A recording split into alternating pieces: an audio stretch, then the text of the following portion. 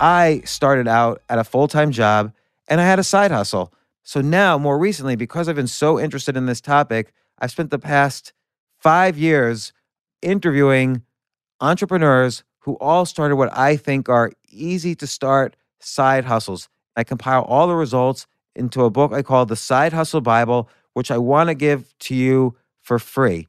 These strategies are tested and proven. You'll see tons of interviews we've done with the entrepreneurs involved. Go to jamesfreebooks.com, see how others have created a profitable side hustle with this free book. All you have to do is go to www.jamesfreebooks.com. That's www.jamesfreebooks.com. This isn't your average business podcast, and he's not your average host. This is the James Altucher Show on the Choose Yourself Network. Today on the James Altucher Show.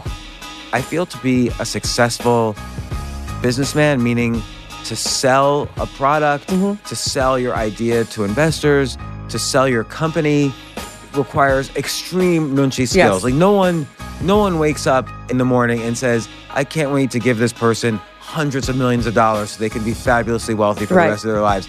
You have to use extraordinary Nunchi to show that this is in their agenda as well. So Nunchi is, I'll try to define it and feel free to correct me. Nunchi is basically this enhanced emotional intelligence where you're not only kind of internally emotionally intelligent, like in terms of how you deal with situations, but you become extra sensitive when you're in a new situation, how you analyze it, how you analyze the people in the room, how you analyze the room itself, and how you then use your emotional intelligence to deal with what you're learning and observing on the fly in real time. Yes. Nunchi isn't just about like, I'm walking in here and people, do they seem nervous? Have they just found out about a family death? Or, is the atmosphere light or heavy? That's sort of a small scale Nunchi. A big scale Nunchi is running a company or a country.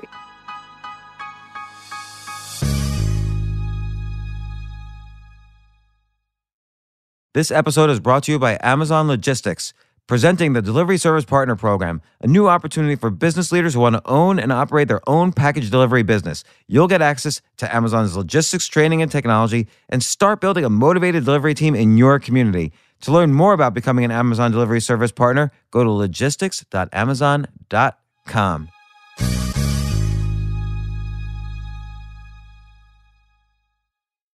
So excited. I have Euny Hong with me today. She's the author of The Power of Nunchi.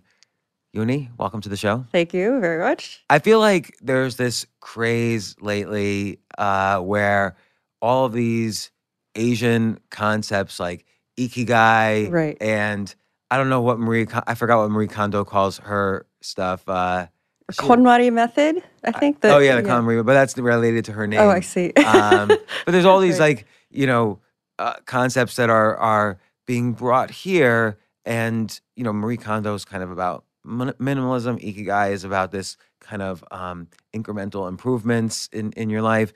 And so Nunchi is, I'll try to define it and feel free to correct me. Nunchi is basically this enhanced emotional intelligence where you're not only kind of internally emotionally intelligent, like in terms of how you deal with situations, but you become extra sensitive when you're in a new situation, how you analyze it, how you analyze the people in the room, how you analyze the room itself, and how you then use your emotional intelligence to deal with what you're learning and observing on the fly in real time. Yes. And so would you say that's the difference? Like maybe there's more nuances to what's the differences between Nunchi and just really good emotional intelligence? Right. I mean, I would say Nunchi is a subset of emotional intelligence, but there are two things that make it Nunchi and not just emotional intelligence or somebody having a high EQ. Nunchi emphasizes speed. So in Korea, for example, if somebody is very skilled at Nunchi, they don't say that person has great Nunchi. They say that person has quick Nunchi. Because adaptability and real-time analysis is considered really important. Realizing later that you should have said or done something is good as a life lesson, but it doesn't help you from the situation that you're in now. And, life lessons can be incredibly frustrating. And the second thing, aside from speed, that makes Nunchi different from regular emotional intelligence is the focus on the room as a whole rather than the person in front of you. And the idea that rooms have emotions and atmospheres and almost their own feelings, and that the sum of the parts is greater than the whole. Or I didn't say that right. The whole is greater than the sum of the parts, rather. Right, which is, I think, is right. emotional intelligence doesn't, like, just the standard, like, I almost see emotional intelligence as a subset of Nunchi because it doesn't address the context of the room, the physical space. Right. So emotional intelligence, it seems to me, I think, by the way, I think emotional intelligence is not acknowledged as a real intelligence by many, Right. Psychologists and so on. But in the general ways I hear about emotional intelligence, it's just about whether you know how to deal with complicated interpersonal situations. It doesn't really address what's the physical context I'm in the way you say Nunchi does. So, Right. like, what's an example where the physical context, it changes things as opposed to just interpersonal relations? Sure. So when you go into an office or something, every day you're actually kind of entering a different office.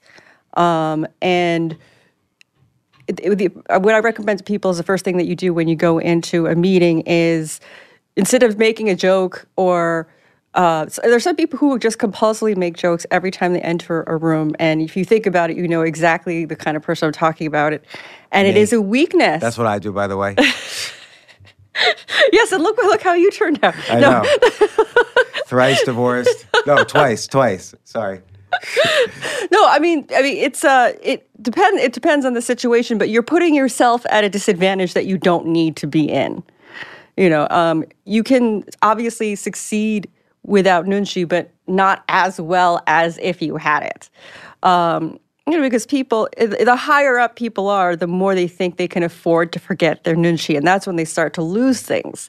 Elon Musk being an example of somebody who clearly had Nunchi awareness at some point in his career and then kind of got too arrogant to stay connected to his product and his people, and that's a Nunchi loss. And you can succeed without Nunchi, but only up to a point. I want to get back to the Elon Musk example, but then I also want to, first off, by the way, what's that sound you think? I was wondering that also. It's a heater.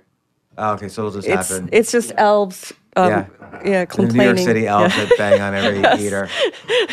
We don't need to edit this out, by the way. I like having this stuff in. But Nunchi itself, right. I've seen it described as, if you have quick Nunchi, as you call it, is described as almost like a superpower, because you get into a situation and reading in between the lines, you can do things, as you mentioned earlier, that you won't regret later. Like, you won't say, oh, I should have said this. You'll know immediately what to say and do to maximize the potential of a situation for yourself and perhaps for everybody in the situation. You also mentioned that having good Nunchi sort of is contagious. It gives good Nunchi to the people around you as well.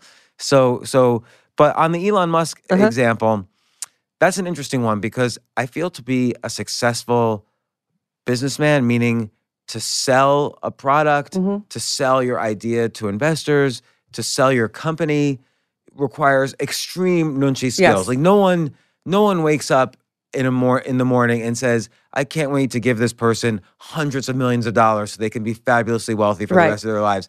You have to use extraordinary Nunchi to show that this is in their agenda as well. And then you mentioned Elon Musk. He had this one period where he's tweeting, oh, Tesla's going to get bought. He tweeted, he's on a trial right now. He tweeted that pedo quote. Right. He was on the podcast where he was smoking some pot, which was against SEC regulations. So no matter what you feel about marijuana laws, and I'm in favor of legalizing, that scene in particular cost him money. And I wonder if that's a situation too, where life, maybe he obviously had good Nunchi in general, but at that time I remember he was having some relationship issues. Maybe something can happen in your life that throws you off. Yeah, I mean, I can't speak to whether he was having a bad couple of years, but what does seem to happen in general, and again, I'm not speaking about him in particular. No, let's trash him. Right. Elon, are you listening? Come on the podcast. I own no shares this. in Tesla or any. But no, I mean, let's just, maybe it would help to have a counterpoint to Elon Musk, which would be Steve Jobs is somebody who had the Nunchi and never lost the Nunchi. And we lost him very young, so maybe he would eventually have gone the Musk way, but there's no evidence of that. At the beginning of their careers, I would say Jobs and Musk had similar Nunchi levels and were known for similar things, which is sort of they understood what the consumer wanted, which is a big picture reading the room skill. Nunchi isn't just about like, I'm walking in here and people, do they seem nervous? Have they just found out about a family death? Or, is the atmosphere light or heavy? That's sort of a small scale Nunchi. A big scale Nunchi is running a company or a country, right? And Steve Jobs was famous for literal, Nunchi means eye measuring. EYE. EYE, not the pronoun. And Jobs was famous for literally just staring down people. In a way that made them feel, well, A, seen, but also B, kind of intimidated, I guess. But I don't think it was just posturing to intimidate people. I think he was actually trying to read people, sort of scan them. And everything that Jobs did for Apple, that is now considered a triumph, that everyone thought was stupid at the time. They were all Nunchi moves, like the design of the iPod. He said, people should be able to access a song in no more than 3 clicks. That's a direct connection to the user. Anything that's, user-oriented design, that's all Nunchi stuff. So it's like he put himself in the shoes of the average user and knew what they wanted. Because there was already MP3 players, and maybe they were a little bit more complicated. He was just like, ugh, no, it doesn't feel right. Yeah. I need to just boom, boom, boom, and I'm playing my favorite song from my childhood or whatever. Right. I mean, Jobs is actually a really good example of how somebody who seems, quote unquote, bad with people or who seems like he might not be emotionally intelligent actually does have really good Nunchi. I mean, Nunchi doesn't mean that you have to really be liked or specifically pleasant or even really get along with people. You can be as abrasive as you want and have good Nunchi too. It's not about making people feel nice and fuzzy. It's about making them feel seen and connected to and understood. And that's why, that's what made Steve Jobs Jobs. Right. So in that case, he recreated the music industry, the movie industry, the phone industry, the computer industry. And you're saying it's because of this understanding of Nunchi that in hindsight seems obvious. Oh, yeah, let's have a nice design and 3 clicks. But nobody was doing it. In hindsight, the Macintosh is old news, but nobody was doing the exact kind of nuances that he was doing. Right. What's another example of person-to-person Nunchi where you see it as a superpower, where like the average person doesn't have this, but you've seen an example of superpower, like ninja Nunchi, as you call it? Well, sure. I mean, in any ordinary office, if you just think, whenever I talk about Nunchi, I say, you know what I'm talking about if you just sit and think about people in your life who have it and who don't have it, and then it becomes immediately clear. And in any office, there are people with good Nunchi and bad Nunchi. And people with good Nunchi are the ones who may or may not be more talented than other people or more skilled, but they have something, and it's not really charm. That doesn't get you very far in the long run. It's just more like they're able to pick. They have the best timing, right? They might have this, when you're asking for a raise and all these, there are things that are within your control. There are things that are not within your control. And Nunchi is about what's in your control, and that is having the best timing. And so people who seem to always get what they want when somebody else asked exactly the same thing, that's usually somebody with good Nunchi. Or even like on a micro level, let's say you have 2 people, they both have young kids, and one always gets in trouble for going to their kids' plays, and the other one always does the same thing and somehow never gets in trouble, and people ask, oh, how was it? Do you have pictures? And you're like, same situation. Why is the reception so different? And very frequently it's a Nunchi thing. It's the moment they chose to ask, it's who they asked. And it's not even that people just assume that there's brown nosing going on, and it's not about being nicer necessarily, because again, that will get you individual favors but not long-term success. And I think being nicer in the workplace is sometimes sometimes people, if you don't do it right, people can see through it. So people will almost look down on you as weak. Not weak in such a Machiavellian way, but they know it's not real. They could sense it. Sure. And it backfires on you. Right. I mean, and Nunchi it's not about like, brown nosing or gland handling. It's finding the right time to strike. And that's the part that people sort of almost recoil at when I talk about Nunchi is there is a very pragmatic aspect to it.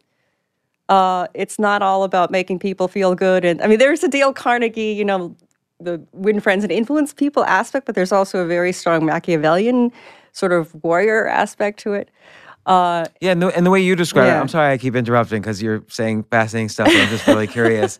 Like you describe some of the basic aspects is you walk into a room, and I find it fascinating the way you put it, like be aware that everybody in this room has been here longer than you. Right. So all of the kind of energies and interactions they've already happened in this room by the time you've walked in. Exactly. And so you have to take almost like a quick mental step back and sort of figure out, even if you know everybody, even if they're all friends, even if you've had great personal interactions with everybody, you just have to kind of sense what is the entity of this room now, as if it was a single entity, and then you react to that instead of reacting person to person. Yeah, exactly. I mean, there's in Korean, there's a word punwigi, which means atmosphere, but it's more than an atmosphere.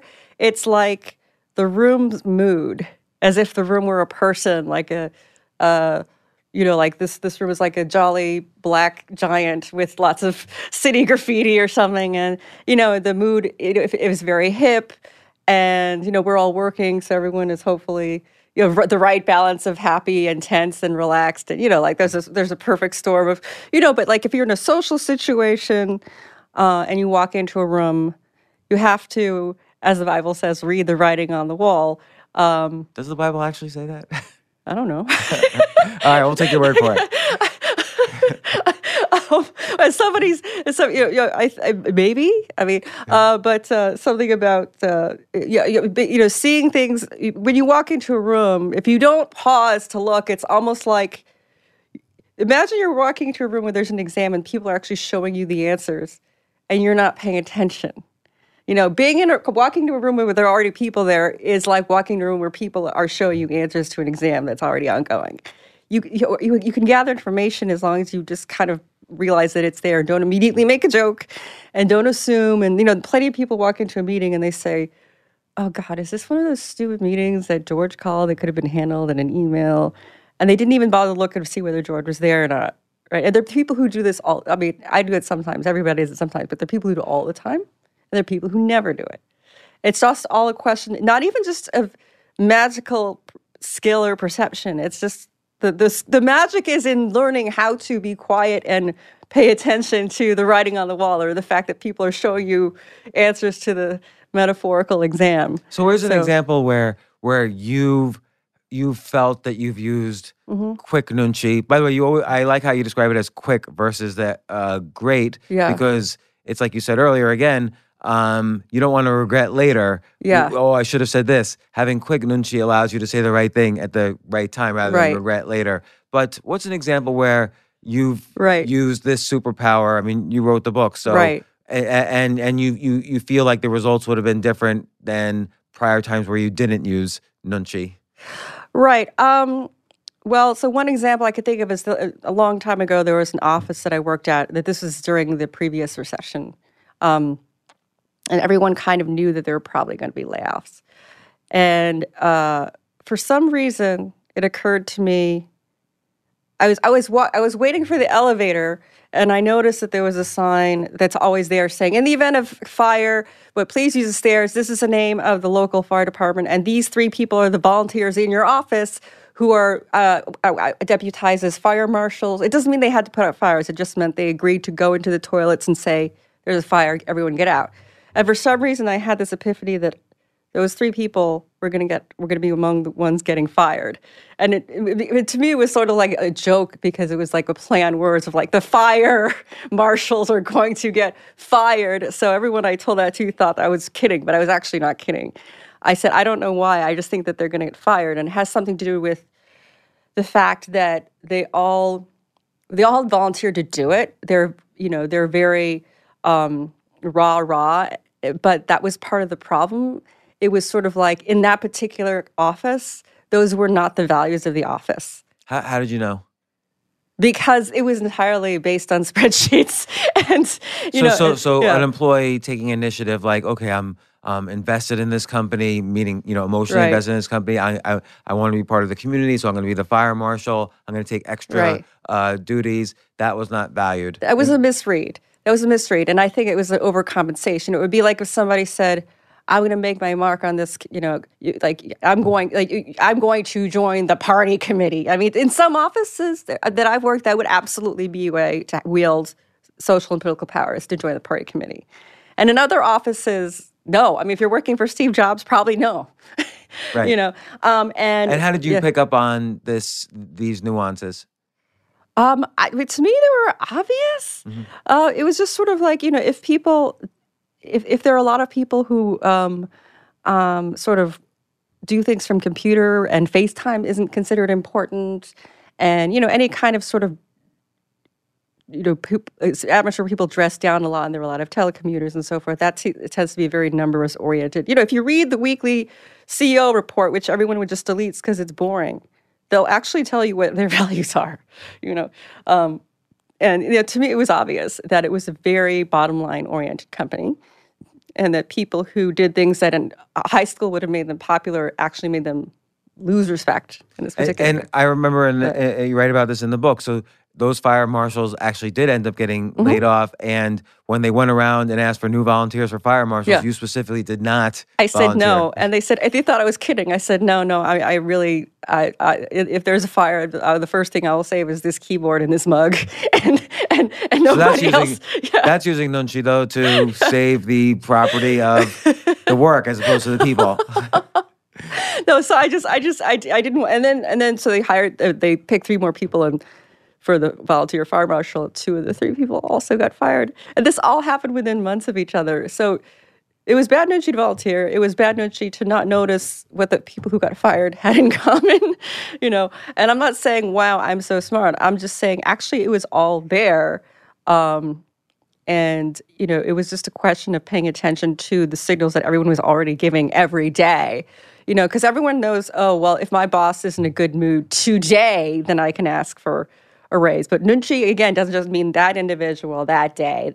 It's a global thing. It means, your boss might be in a good mood, but didn't you just go to this meeting where there was a graph and the graph was going down, sloping downward? It doesn't matter if the boss is in a good mood. You're not reading the overall atmosphere of the company. Also, the boss being in a good mood might be a negative sign, because he's not going to show overtly that he's in a bad mood right before he fires people. He's going to keep everyone calm, and then I just think that would be the normal tendency of most bosses. I don't know, but I mean, and that's the number one reason that people need Nunchi, is that if I tell you, 80% of communication is nonverbal, you're going to roll your eyes most likely, because we've all heard it. And it just seems really stupid. And, what are we supposed to do about it? But, I mean, you see this at work every day. And, I mean, at work figuratively, and also in the office every day, where nobody is saying what they're thinking. So, of course, it's 80% nonverbal. Well, I have kind of proof of it, which is that the podcasts I do, and I do all the podcasts in person, like we're doing right now. But when I used to do podcasts, let's say over the phone, this is years ago, those podcasts got significantly less downloads than the ones in person. I happen to have done one the first year or second year in person, and that had spiked the number of downloads because it was more shared by people. So it was clearly like in person, there was more communication that was happening, and led to a better discussion, and it was more entertaining, more educational, and so on. So people shared it. Yeah. So that's kind of proof that more was happening non-verbally than people suspect. Sure. But like so let me ask you like and then I want to go through your rules of Nunchi, which are fascinating. But like let me just ask you some random situations. Like let's say it's Thanksgiving. We just passed Thanksgiving, and you walk into a room of family, and suddenly you sense slight discomfort, like maybe they were just talking about you. That's the first thing that comes to mind. Is where does Nunchi play a role in here? How do you trust your observations? What do you look for? What do you do next? And so on. Because that's maybe a common situation in my life, so I want to know. Right. Well, I mean, first I would say it's everyone's right to avoid a situation where they have to use so much Nunchi that it gives them a migraine. Like if a situation is going to require tons and tons of Nunchi, and it can be avoided, I always say it's okay to avoid it. But in a situation, I'm sorry, that's interesting. So yeah. Nunchi in general becomes a superpower when the stakes are higher in a situation. Yes. So ideally, you don't want the stakes to be so high in every situation in your life where you have to use this power. Right. I mean, it's like money or energy or anything else. Everything is finite. And if you use it in this context, then you don't have enough later for this other context. So choose your situations wisely. And Nunchi is a very good proxy for, is this situation worth it? Because Nunchi is energy. And if you need to use it, great. If you don't, then it's really okay to avoid certain situations. But if you're a family situation or anything where you're kind of, sort of in a habitual situation and some of the people want to be there, some people don't want to be there. One reason that people have cyclical arguments in a Thanksgiving situation is, well, there are several reasons. One is they have these assumptions that it's going to happen. And, this is a type of prejudice. And that's why in the book I say that one of the important things about Nunchi is to abandon prejudices, which is very hard, and it doesn't just mean prejudice with respect to race and religion. It means don't go in assuming that there's going to be a fight, because the other person is probably assuming that too, and then you just end up playing this role like you're being puppeteered or something. And the other thing that's very important is that if there's a cyclical argument, whether it's with a family member or a loved one or a best friend, if you have the same argument every 3 months and you don't know why, and it's almost scripted, it's usually because one or both parties is unable or unwilling to say exactly what they're thinking. And the other person knows this and either says to them, use your words, or is thinking, I'm not a mind reader. This is exasperating. I'm in the right here because that person is not communicating. So that happens a lot. Yes. Well, that's not fair because, yes, it would be great if somebody said, it really hurts me when, or whatever, blah, blah, blah, and uses I statements and says, hey, I'm hungry, let's eat, instead of saying, are you hungry? I'm wondering if people are hungry. It would be great if people did that, but people don't always feel comfortable expressing their feelings. Some of it might just be upbringing, and in some extreme cases, it might be if you live in an abusive household, people like that generally are very averse to ever saying exactly what's on their mind because that was punished behavior. And that can be hard to change. And you can't judge people for not being comfortable saying exactly what's on their mind. It's an extreme cultural bias to say, use your words. I really hate it when people say that. So you're saying then the key is if you sense any tension at all, and you say to yourself, well, he didn't or she didn't say, X, Y, Z, so I'm just going to go on what she says. That might be wrong. Nunchi, that's using this kind of cultural bias, which is roughly man-made, as opposed to this gut instinct. And maybe a solution, a Nunchi solution might be, you talk about labeling in another context, but a Nunchi solution might be to label what is, given that this is high stakes, given that he or she just said something, think as an exercise, what did she actually say? Or what are the range of things she might mean? Right. Well, that's a very good response. And just basically looking beyond the words and thinking, okay, just very pragmatically speaking, if somebody doesn't do something differently, you'll never have a different outcome. You can't force another person to do something differently, so you have to do something differently, even if you don't think it's your responsibility. Forcing somebody to use their words is not going to work. You have to look beyond the words. Right, and that's all that Nunchi is. You might not get to the bottom of it, but if you realize, just stop being so lawyerly in your communication. And people are very like, well, you said blah blah blah, like that was a binding agreement, or you didn't specify. I love doing that. I'm gonna have to stop doing that. Well, only if you want people to like you. Well, that's the thing about Nunchi is that, in Korean culture, and Nunchi is an example of this, things that you do by accident are. If harm you cause by accident is almost as bad as harm that you cause on purpose. And people just recoil at this idea. If you have good intentions, shouldn't you be rewarded for that? I mean, yes, in the next life, maybe. I mean, if you want good person points, yes, then you get points for being a good person, for having good intentions. But pragmatically speaking, no, your intentions don't matter at all. If somebody embarrasses you every time you're with them, if they annoy you, whether it's intentional or not, you just kind of don't want to be around them. And even worse for them, you're not going to explain why.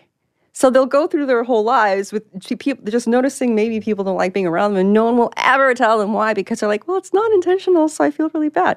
So it's almost worse if it's accidental harm rather than... Because you have no way to kind of correct yourself. Yeah. Let's stop to take a quick break. We'll be right back.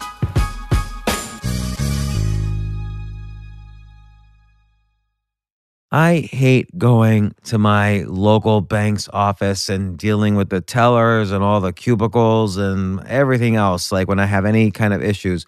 So that's why I love this new sponsor, Axos Bank. Axos provides simple, convenient, hassle-free banking. Axos is so confident in their basic business checking account, they'll give you $50 to try it out. Here's how you get it. You use promo code JAMES at axosbank.com/James. And Axos is spelled AXOS. Go to axosbank.com/James today to get started.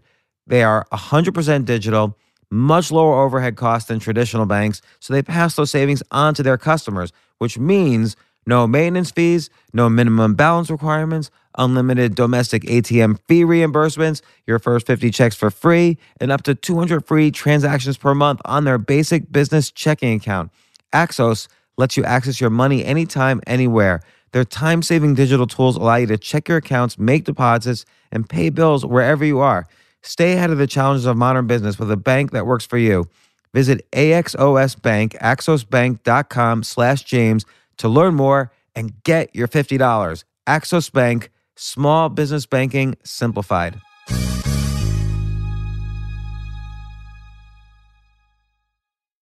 This is an interesting thing. Like if you ask anybody on the street, yes, do you feel like you're above average with emotional intelligence? Probably 9 out of 10 will say they're above average on that. And you refer to the Dunning-Kruger bias, which is related to this. Everyone thinks they're better than they are at whatever. And how do you correct that? Because we all have this bias. So how do you? I guess just thinking out loud, one way is instead of wondering where I stand in terms of Nunchi, just trying to get better at it wherever I am. Sure. I mean, the Dunning-Kruger effect, for those who don't know, is the fact that people who are stupid don't know that they're stupid because they're too stupid, right? Right. But this happens like somebody somebody who is a painter, like on these very subjective, measures. Right. Someone painting, there's no objective measure if someone's a good artist or not. Right. Somebody might easily be fooled into thinking that they're better than they are. If someone's an entrepreneur and they're developing their product, they might think their product's going to be a lot more exciting to people than it really will be. That's why a lot of businesses fail. Sure. Or first round American Idol auditions. Where there's they specifically pick people who are not just bad, but who think that they're really good. Because it's not funny if someone's a bad singer. It's funny if they think that they're like Pavarotti and they're a really bad singer. And it's that drop off, the discrepancy that makes people, very, doubt themselves. So, I mean, Nunchi is a way of combating this, and everybody has biases. They both inflate things that they think that they're better than things they are, and there's also like body dysmorphia, but in a more general sense, where they hyper focalize on one thing that they think is bad about themselves, and they think that everyone can see it. So all of this is what Nunchi is for. It's to sort of just focus on data collection rather than this sort of endless sort of dynamic of. But then they perceive it this way, by their perception, my perception, because it's sort of like a house of mirrors or something like that. But it's hard to focus on data collection, I think, because let's say I walk into a room, and I've been walking into a room billions of times, and I have my particular way of doing things. Yeah. Of course, I could say, I'm going to try to get the power of Nunchi here. I'm going to take a step back, observe each person, observe the scenery. What is this room? What's supposed to be happening here? What's not? But I could still think to myself, I did it. I did it. But I might not be really doing it. So Right. how do you? Well, this might be a good time to Right. go over what the rules, the 8 Yeah. rules of Nunchi, and Sure. talk about them, and then some ways of getting better at each one. So you say rule number 1: first, empty your mind, lose your preconceptions in order to observe with discernment. So that's hard to empty your mind because you It's walk really into a hard. situation with huge biases, cultural biases, Right. family biases about each person in the room, and so on. Right.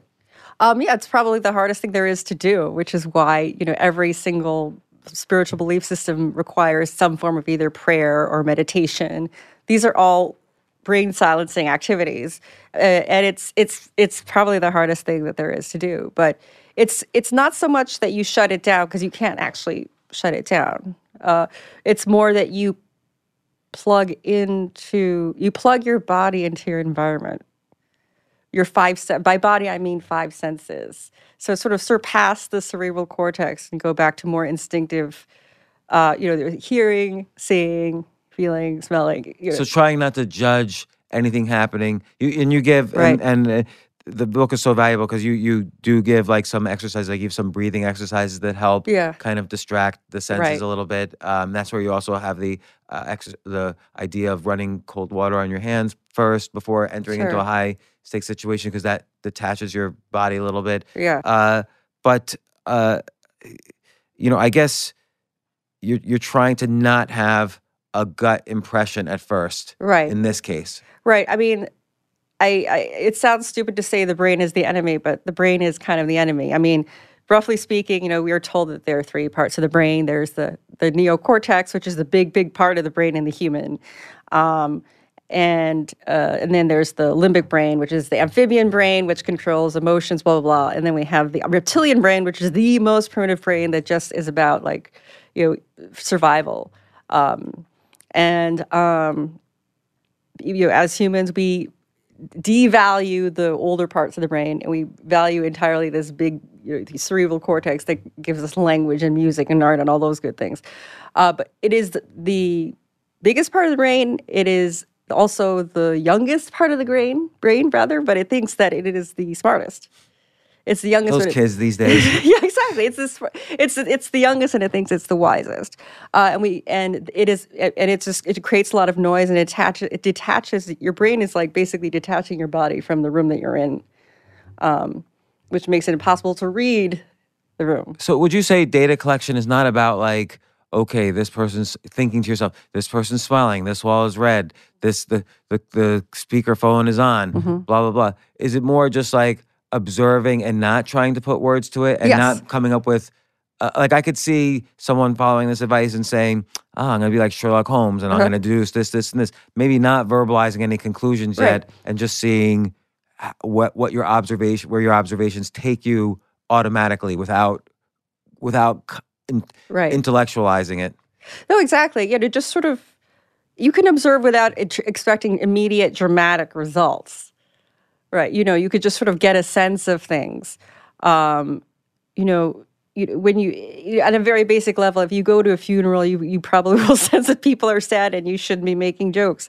Everyone can do this sometimes without thinking, I wonder what it means that woman is crying at a funeral. Well, you can probably guess. So don't try to say, what does this mean? What does this mean? Just sort of take it in as a feeling. First, and that's what I mean by data collection. I don't mean this, therefore, X and Y conditions are met, and therefore, it must be situation Z or whatever. That's not. Yeah, it's more just taking in rather than stringing together. Right. So again, just absorbing, and then it feeds into the second rule, which is be aware of the Nunchi observer effect. Yes. And you capitalize Nunchi observer and effect. When you enter a room, you change the room. Understand your influence. So that's like the room where everyone's talking and you enter and they suddenly stop talking. You just change the room by your presence. Yeah. And it seems like the more you change the room, chances are the more high stakes this room situation, this particular situation is for you. Yes. I mean, if you walk into a room, whether people change their behavior or not, you're subtly changing the room. So like, if we're sitting here, somebody came in, whether they were just, checking to see if it needed cleaning or whether they were to tell us something. It would change the atmosphere no matter what, even if they didn't say anything. So you always have to realize that you're doing that too anytime you enter a room. So you don't have to tell a joke. You don't have to make a big song and dance. I really just recommend literally standing at the threshold. And, one of I really like the tradition of the mezuzah. And I wish that everyone did that. For those who don't know, it's the scroll. It's a shema. There's a scroll that people certain observant Jews put on their door frame, and then you kiss it when you go in. And and you do that whether there's anyone in the room or not, right? And this is a way of honoring the room, right? And even if you're not religious, I think that the idea of kissing a mezuzah when you enter a room is a very nunchi-ful act. You don't have to, you're not expecting God to appear in the room because you kiss the mezuzah or any kind of magic whatsoever. You don't go, where's my reward? It's just a way of pausing before you enter a room as a way of honoring it and the people who are in it and the fact that it has its own soul, its own, yeah. And I never really thought of it that way. As opposed to ritualistic, but you're right. It's a way of pausing that helps you too in terms of just slowing you down, stopping your preconceptions and so on. It's a pause. Rule number 3: if you just arrived in the room, remember that everyone else has been there longer than you. Watch them to gain information. So that's important. I'm gonna just skip through and read these rules. Never pass up a good opportunity to shut up. If you wait long enough, most of your questions will be answered without you having to say a word. I love that because, for instance, in negotiations, it's often very hard. Silence is often uncomfortable. It's often very hard to say something like, well, I want a $5 raise. Yeah. And then they say nothing, but then you should say nothing, and let them fill in the gap. Right. I mean, you're a man of commerce, so you know this, that if people who can't be silent it's a huge handicap, right? Because if, I know somebody who negotiated a raise and did it entirely by not saying anything, which the boss was not prepared for at all, because the boss had this script, in her mind about okay, he's going to say this, and I'm going to say, but you just started. And then he's going to say this, and I'm going to say that. But the one thing the boss was not prepared for was the guy saying nothing. He just said, I would like a raise. And so the boss didn't really know what to do. And she kept babbling and saying, okay, well, is this about the cost of living increase that everyone got because you started in the fourth quarter and then he was like, whoa, I didn't know there was a cost of living increase, but okay, thanks. And the conversation kept going like that. The boss could not be quiet and kept showing her hand and accidentally revealed how much this person's manager was making in the course of explaining why she couldn't give this much of a raise, and basically accidentally gave the exact range that the person could ask for. And people do this all the time, whether you're buying a house or whatever. If you talk too much, you will reveal your whole hand. And the same thing with interviewing for a job. And people always, or a first date, people always think they want to show how great they are, and they forget that the other person is basically giving them, again, if you let the other person talk, it's like they're going to show you the answers to the test. You don't have to really talk as much as you think you need to. It's so interesting. Like in real estate, there's the kind of cliche scene in a movie where somebody thinks they're a good negotiator in real estate, and they say, well, the faucet is a little leaky and the view not so, the customer is talking too much, whereas the real estate agent's only goal really is to sell the house. Right. He gets his commission. It's not that much different no matter what the price is. Yeah. So you kind of just want to say, well, you kind of just want to leave it open-ended. Well, what do you suggest here? And let them talk and be quiet throughout. Yeah, no, exactly. I mean, and we know this, but in the moment, it's very hard to be quiet. That's why people are addicted to their phones, because it's just a socially acceptable way of shutting people out that we've been waiting for. And finally we have an invention that allows us to do this in a way that's considered okay. I agree with you. One time I was at a restaurant and I saw a table filled with 12 or more kids, kids being teenagers or people in their young 20s. Right. And every now and then, at any given point, 2 or 3 of the kids would just be withdrawn a little and looking at their phone. I actually think that's a great thing. Like some people don't want to be in a intense conversation with 12 people for 4 straight hours. Let them take breaks sometimes. Look at their phone. It's not such a bad thing. Well, I mean, you could take a break, but you could also, I mean, how is looking at your phone taking a break? Well, taking a break from that situation is like I see what you're escapism. saying. Well, sure. I mean, but obviously, if you're in a situation that you don't want to be, that's fine. But why are people checking their phones while crossing the street? Oh yeah, that's a good point. Or I mean, Because they want to die. Well, according to Freud, we all want to die. We're born wanting to die, so it could be that. But you talked about if you cause harm unintentionally, it sometimes is bad. Read between the lines. We talked about that. We talked about be nimble, be quick. Yeah. Just as a quick summary, this is on page 78 of the Power of Nunchi, that by you, and you give at the end of the book too. I want to recommend you give some games like the Nunchi game and this other game that I think are really great for practicing Nunchi. And I've seen some other versions of these games that really rely on people's ability to read others. Yeah. But what are some? And then we'll have to wrap it up. I want to be respectful of your time. But what are some very like quick ways to immediately practice Nunchi? I want to practice Nunchi like in the next half hour. Poker? Yeah. And I noticed, by the way, you quote our very good friend, Maria Konnikova in here. I love her. Yeah. And she's written about Sherlock Holmes, which you mentioned in the book, and she's also writing about poker now. Yeah. And she has a lot of what I've never seen her say what you mentioned in your book. That I thought it was fascinating to not look at the obvious things that everyone else looks at, but look at the other things that people aren't looking at. I mean that's what because Maria Konnikova is a professional poker player, and she says everyone thinks that they know how to tell a tell. I mean, everyone has a tell, but it's not what you think it is. Is basically what she's saying, and that ties into what I'm saying about Nunchi, which is abandon your prejudices. Don't assume that if somebody is playing with their ear that it means this, because I mean that won't get you very far. It's not about specific things. It's not about what you're prejudiced to assume are signs. It's about paying attention to the whole person. No, sorry, the whole table, actually, the whole room. Like when you go to, I mean, I like to compare, if you want to do a Nunchi exercise, pretend that you're watching a play instead of just talking to a person. If you're watching a play, you don't just focus on one or two people. You look at the whole stage. Otherwise, you're losing context.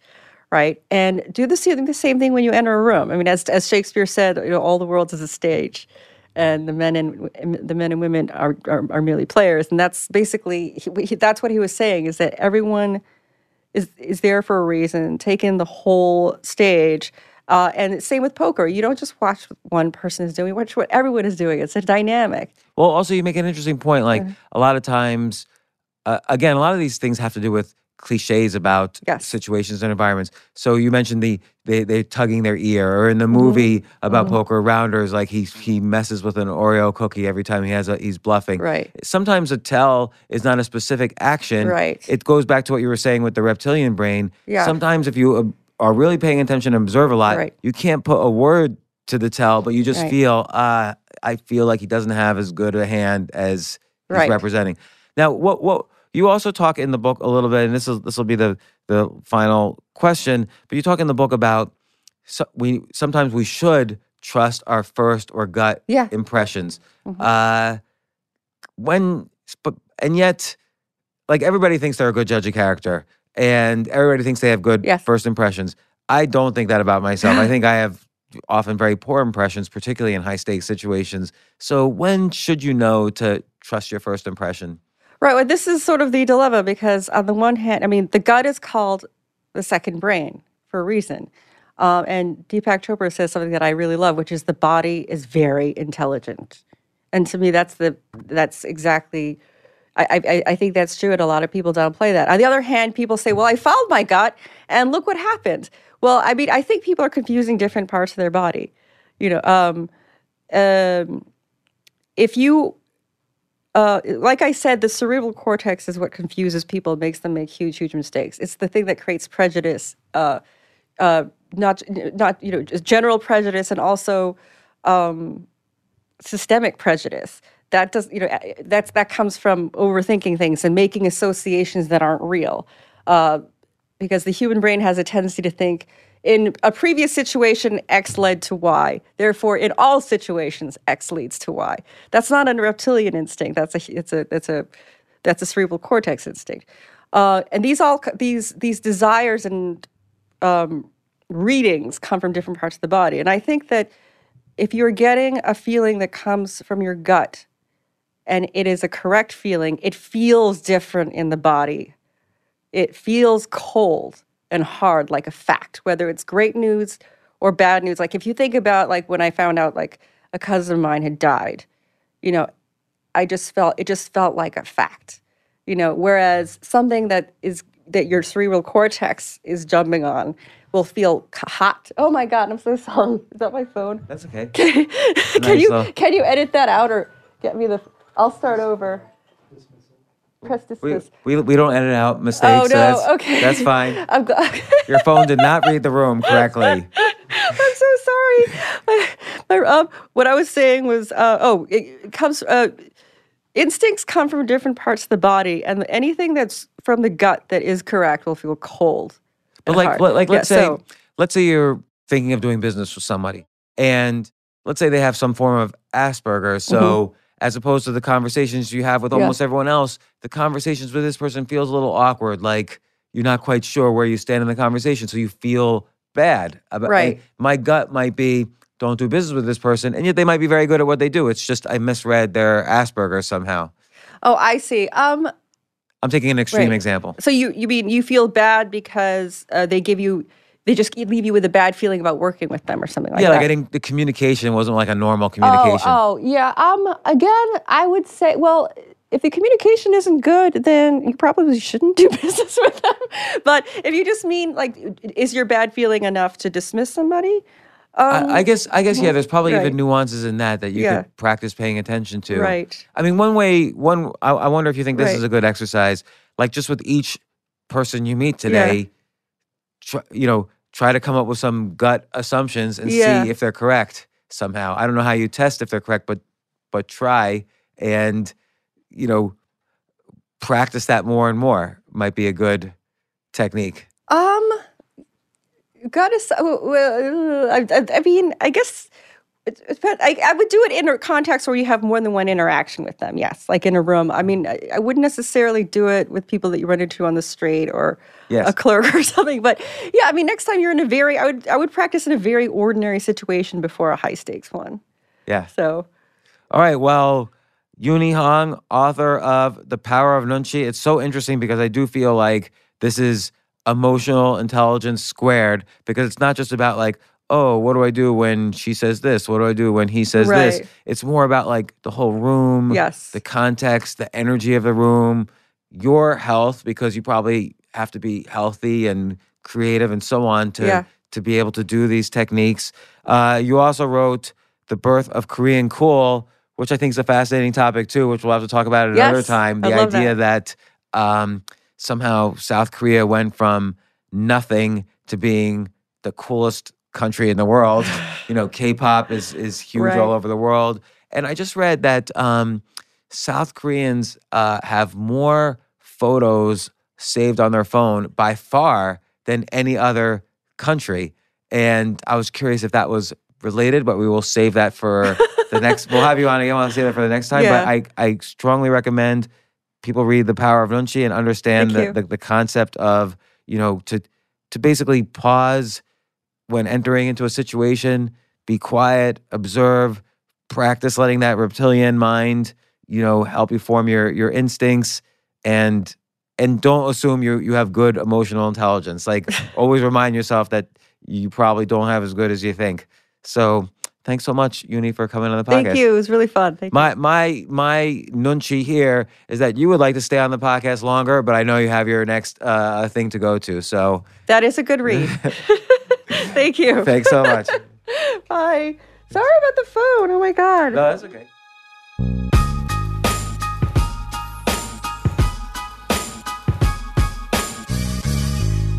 Hold it right there. I have something for you. I'm giving away copies of my new book, The Side Hustle Bible. I'm not even selling this on Amazon. I only want you guys to get it for free. We've interviewed hundreds of entrepreneurs about all of their different side hustles, and I picked out the ones that I think everybody could start on the side. There's 177 proven opportunities to turn a hobby or existing skills into an entirely new source of income. And you can't get this anywhere else. All 177 ideas are inside this totally free book, and I've reserved a copy for you. All you have to do is go to www.jamesfreebooks.com. That's www.jamesfreebooks.com.